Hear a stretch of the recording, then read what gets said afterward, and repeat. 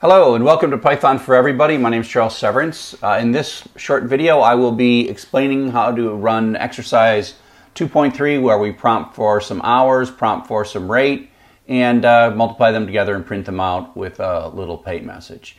And so this is 2.3. Some of you will immediately want to go to the AutoGrader and sort of do your homework on the AutoGrader. I really would rather you didn't do that. Unless, of course, you're doing this on an iPad or an Android or something where you can't install Python. But you have to realize that the AutoGrader isn't forever. You can only go so far with the AutoGrader, and eventually you have to write a real Python program. So I'll eventually show you how to run this AutoGrader, but I'm going to instead show you how to run it in the terminal. So I'm first going to go into my Python for Everybody folder, and I'm going to make a new folder. Command-Shift-N is what I just did there, EX0203 for exercise 3. And so there's exercise 3. And I'm also going to go into Atom, which is my text editor. And see, I have that folder. And so I'm going to make a new file. And I always say print, I'll just say py for E. Oops. Py for E, and then I'll say file, save as, and I want to make sure it's in here, and it's going to be EX_02. I don't like putting spaces in file names. Some operating systems can handle them, but that's why I'm using underscores here, so I would avoid using spaces in file names. So as soon as I give that a py for E, as soon as I give it a Python suffix, I'm there. And so it shows up there in my desktop. And now I'm going to run the terminal program so that I can get there.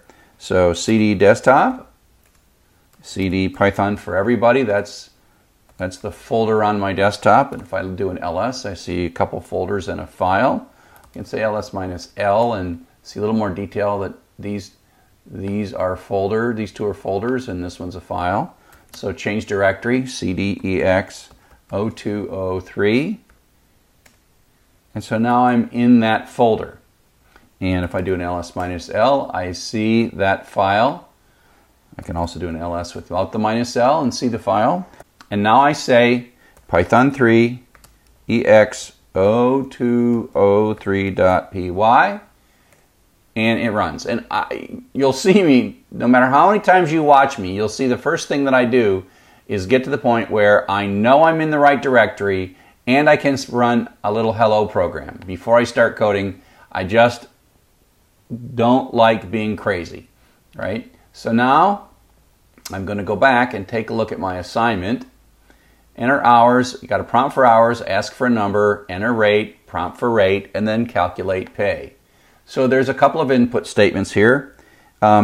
XH is my variable I'm going to choose. Later I'll choose more effective variables, but for now I'm going to make them silly. Enter hours, space. And then I'm going to copy and paste and call this XR for rate. When you're doing this, you need to be very careful to... and so now I'm going to calculate XP time, which is XH times XR, and then I'm going to say print pay. Oops. I don't need to put a space because this comma effectively creates a space. XP. And then I'm going to save that, and I'm going to switch to my terminal program, clear my screen in my terminal program, and I'm going to type up arrow, because I already typed Python 3 EX203.py. So my hours, I'll just start with something really simple that I can calculate in my head, 10 and 5. Whoops. Can't multiply sequence of non-int by sequence of non-int of type stir. Here we have a traceback. And again, I encourage you to realize that these tracebacks are not personal attacks by Python on you, even though they might be frustrating. And so the way to parse this is start by saying line 3. Something's wrong at line 3. It's pretty good at knowing what line it is, or it's either that line or the line above it. And it's something about multiplying. You know, what it's really saying is, I'm confused. I have to stop because I cannot understand your instructions. So the problem here, of course, is that this is of type string. And so you can't multiply a string times a string. Okay, and so we can convert this using the float. So that's a function call now. We're passing the string xh in, and the value we get back is the floating point version of that. And then we call float for this as well. And so now I'll save that. Always remember to save. So I'm going to run it, and so I'm going to run my hours of 10 and my rate of 10. And it's 100. And so that looks pretty good. Okay? So let's go ahead and try to run this in the AutoGrader. And this is my idea is you'll take this and you'll copy it, and you'll go back to the AutoGrader now and just paste this in. Okay? And so it says use 35 hours and a rate of 275. So let's check the code. 35 hours, okay, 75. Oh, no, 275, 2.75. And so it's running, and it's running, and it's running, and it works. And of course, now I've got my grade. So this idea where you work here to get your assignment done correctly, and then you run it in the AutoGrader, is the way I intend for you to do it. But again, if you can't do it that way, it's a great way to get started to just write your code in the AutoGrader. And, you know, you can change your code in the AutoGrader and then run it again. Of course, this is going to fail. 35 and 2.75.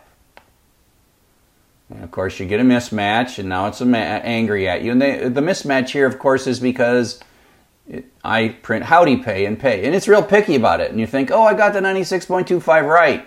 Well, it doesn't really care so much about that. So let me go ahead and fix this and run it so we leave on a successful note. 35 hours and 2.75 as the rate per hour. Kind of a low rate per hour, and we're getting successful. And of course, that means that you now have a grade on assignment 2.3. Look at that, I got a grade on assignment 2.3. Unless, of course, you're running this in some other environment. Okay? Thank you so much, and I hope that this has been useful to you.